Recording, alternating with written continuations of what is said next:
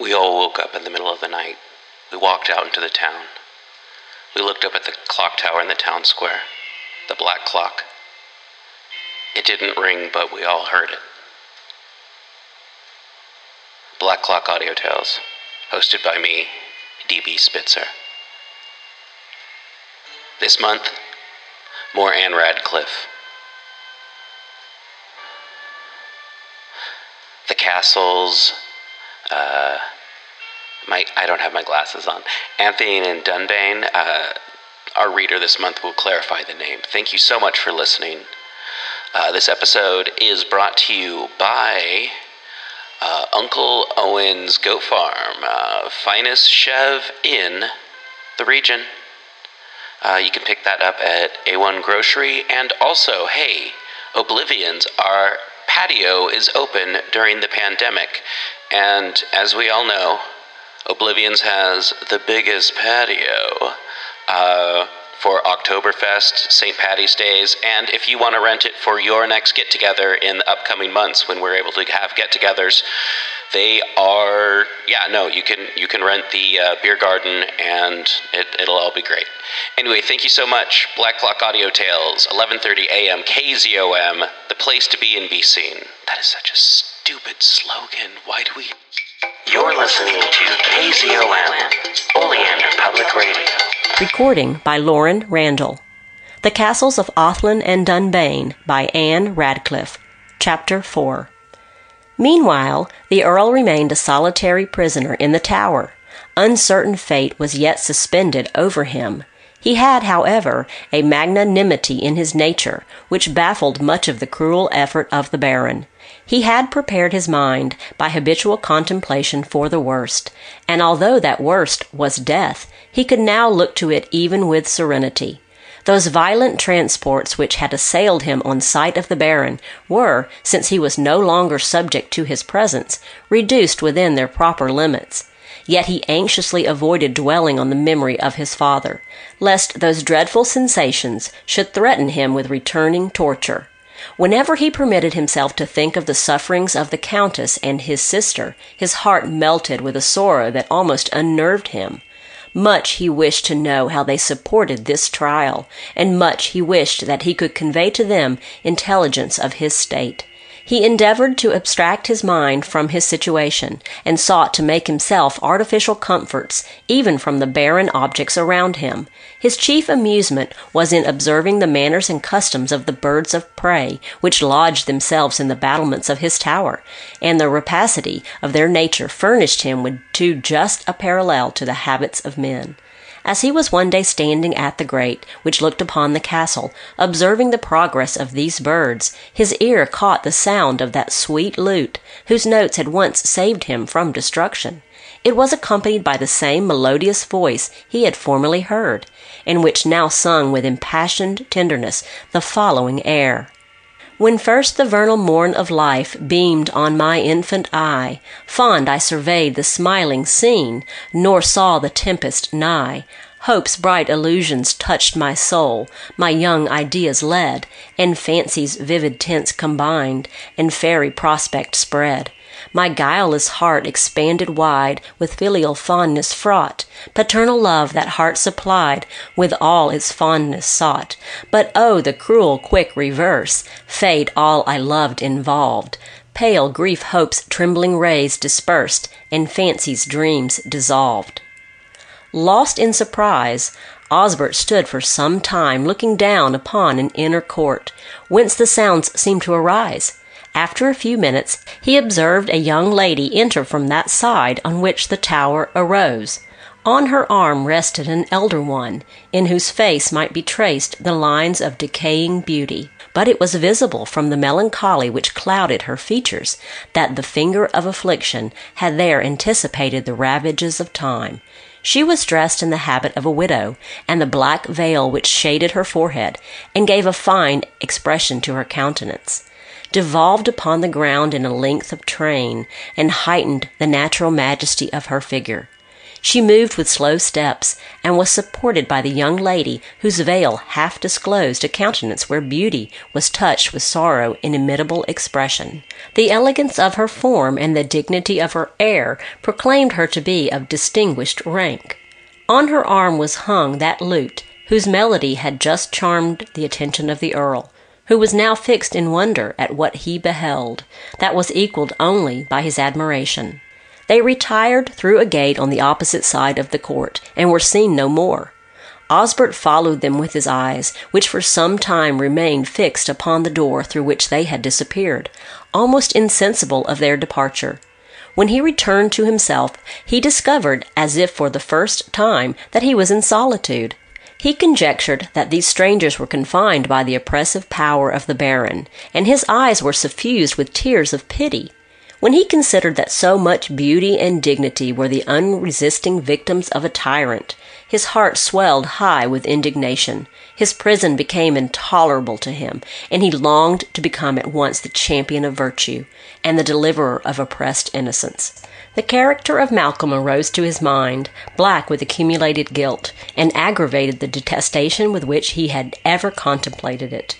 The hateful idea nerved his soul with the confidence of revenge. Of the guard who entered, he inquired concerning the strangers, but could obtain no positive information. He came to impart other news, to prepare the Earl for death. The morrow was appointed for his execution. He received the intelligence with the firm hardihood of indignant virtue, disdaining to solicit and disdaining to repine, and his mind yet grasped the idea of revenge. He drove from his thoughts, with precipitation, the tender ideas of his mother and sister, remembrances which would subdue his fortitude without effecting any beneficial purpose. He was told of the escape of Alan. This intelligence gave him inexpressible pleasure, and he knew this faithful youth would undertake to avenge his death. When the news of Alan's flight had reached the Baron, his soul was stung with rage, and he called for the guards of the dungeon. They were nowhere to be found, and after a long search it was known that they were fled with their prisoner. The flight of the other captives was also discovered. The circumstance exasperated the passion of Malcolm to the utmost, and he gave orders that the life of the remaining sentinel should be forfeited for the treachery of his comrades, and his own negligence. When recollecting the Earl, whom in the heat of his resentment he had forgot, his heart exulted in the opportunity he afforded of complete revenge, and in the fullness of joy with which he pronounced his sentence, he retracted the condemnation of the trembling guard. The moment after he had dispatched the messenger with his resolve to the Earl, his heart faltered from its purpose. Such is the alternative violence of evil passions, that they never suffer their subjects to act with consistency. But torn by conflicting energies, the gratification of one propensity is destruction to the enjoyment of another, and the moment in which they imagine happiness in their grasp is to them the moment of disappointment. Thus it was with the Baron. His soul seemed to attain its full enjoyment in the contemplation of revenge, till the idea of Mary inflamed his heart with an opposite passion.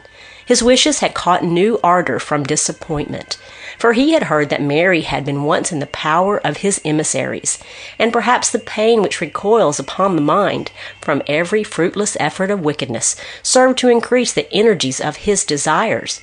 He spurned the thought of relinquishing the pursuit, yet there appeared to be no method of obtaining its object but by sacrificing his favorite passion. For he had little doubt of obtaining Mary, when it should be known that he resolved not to grant the life of the Earl upon any other ransom. The balance of these passions hung in his mind in such nice equilibrium that it was for some time uncertain which would preponderate. Revenge, at length, yielded to love, but he resolved to preserve the torture of expected death by keeping the Earl ignorant of his reprieve till the last moment. The Earl awaited death with the same stern fortitude with which he received its sentence, and was led from the tower to the platform of the castle, silent and unmoved. He beheld the preparations for his execution, the instruments of death. The guards arranged in files with an undaunted mind. The glare of externals had no longer power over his imagination. He beheld every object with indifference. But that on which his eye now rested, it was on the murderer, who exhibited himself in all the pride of exulting conquest. He started at the sight, and his soul shrunk back upon itself. Disdaining, however, to appear disconcerted, he endeavored to resume his dignity, when the remembrance of his mother, overwhelmed with sorrow, rushed upon his mind, and quite unmanned him. The tears started in his eyes, and he sunk senseless on the ground. On recovering, he found himself in his prison, and he was informed that the Baron had granted him a respite. Malcolm, mistaking the cause of disorder in the Earl, thought he had stretched his sufferings to their utmost limits. He therefore had ordered him to be reconveyed to the Tower. A scene so striking and so public as that which had just been performed at the castle of Dunbayne was the subject of discourse to the whole country. It was soon reported to the Countess, with a variety of additional circumstances, among which it was affirmed that the Earl had been really executed. Overwhelmed with this intelligence, Matilda relapsed into her former disorder. Sickness had rendered Mary less able to support the shock, and to apply that comfort to the ambitions of her mother, which had once been so successfully administered. The physician pronounced the malady of the Countess to be seated in the mind, and beyond the reach of human skill. When one day a letter was brought to her, the superscription of which was written in the hand of Osbert, she knew the characters, and bursting the seal, read that her son was yet alive, and did not despair of throwing himself once more at her feet. He requested that the remains of his clan might immediately attempt his release. He described in what part of the castle his prison was situated, and thought that by the assistance of long scaling ladders and ropes, contrived in the manner he directed, he might be able to effect his escape through the grate. This letter was a reviving cordial to the Countess and to Mary. Alan was indefatigable in collecting followers for the enterprise he had engaged in. On receiving intelligence of the safety of the Earl, he visited the clan, and was strenuous in exhorting them to immediate action.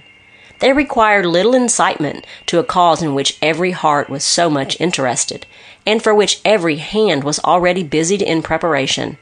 These preparations were at length completed. Alan, at the head of his party, joined the assembled clan. The Countess, for a second time, beheld from the ramparts the departure of her people upon the same hazardous enterprise. The present scene revived in her mind a sad remembrance of the past. The same tender fears and the same prayers for success she now gave to their departure. And when they faded in distance from her sight, she returned into the castle, dissolved in tears. The heart of Mary was torn by a complex sorrow, and incapable of longer concealing from herself the interest she took in the departure of Alan, her agitation became more apparent.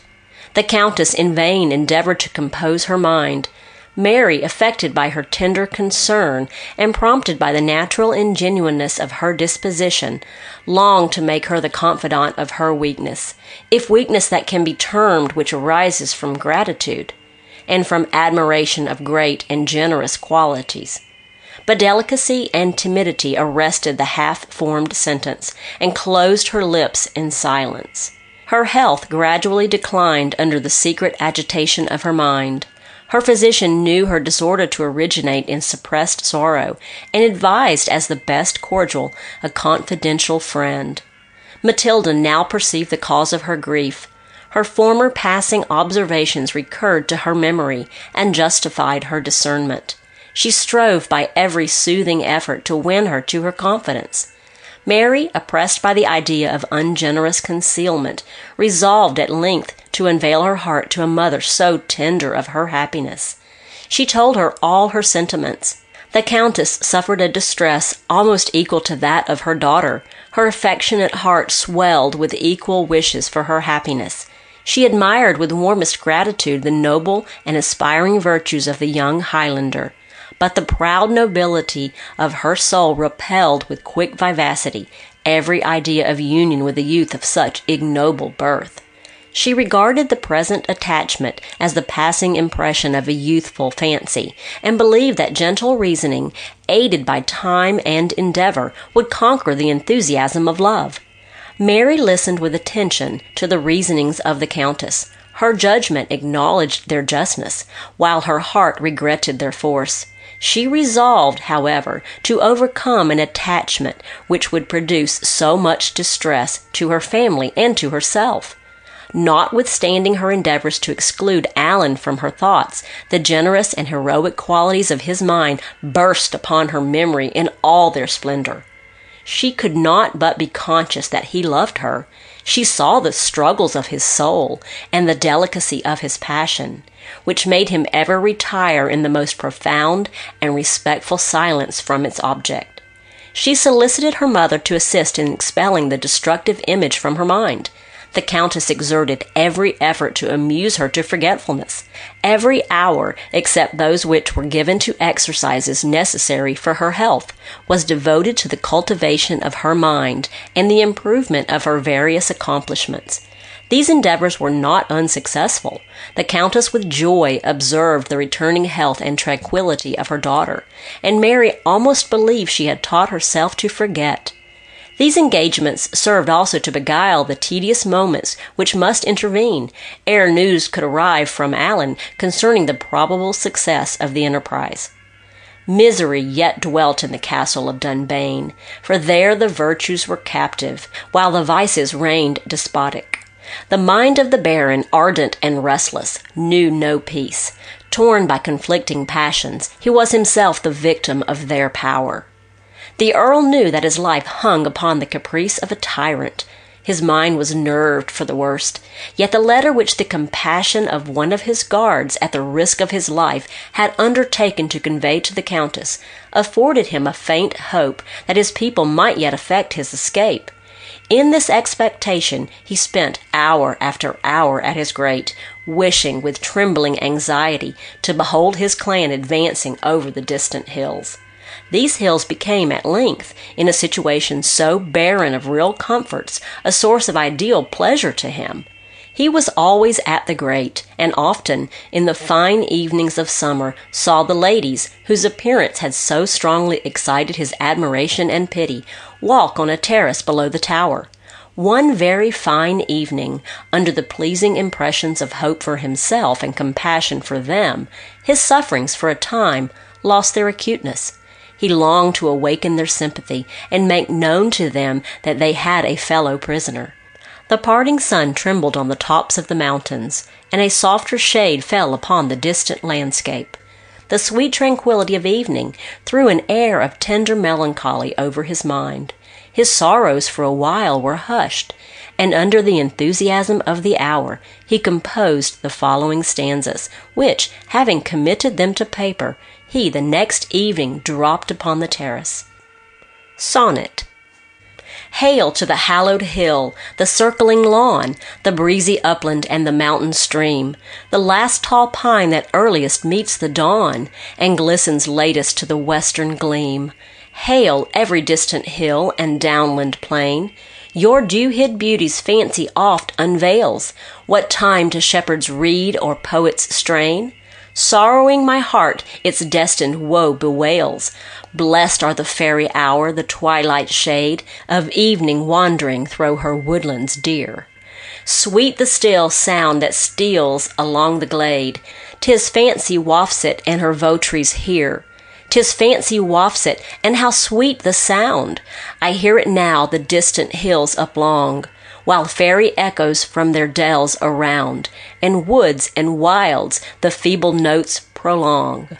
He had the pleasure to observe that the paper was taken up by the ladies, who immediately retired into the castle. End of chapter 4.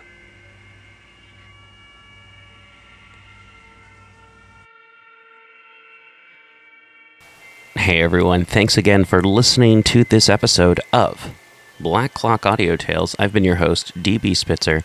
Check out next week's episode. 2 a week, hey. And for those who are listening, if you don't listen to some episodes, you can listen to others. Quick update. I'm no longer the mayor. Town elected a new mayor. I am Pickman. Reclusive chap, hangs out in the mayor's residence, doesn't really have me do a lot of stuff, is just trying to get people to care about oleander greenify it, keep it clean, get the cemetery back up to snuff, get people wanting to live and die in Oleander. So, hey, business as usual. All right. We'll see you next time. And remember, rate, review, subscribe, tell your friends about what's going on, and we'll tell you what's going on with our friends. All right. Thank you again, and we'll talk to you later. All right.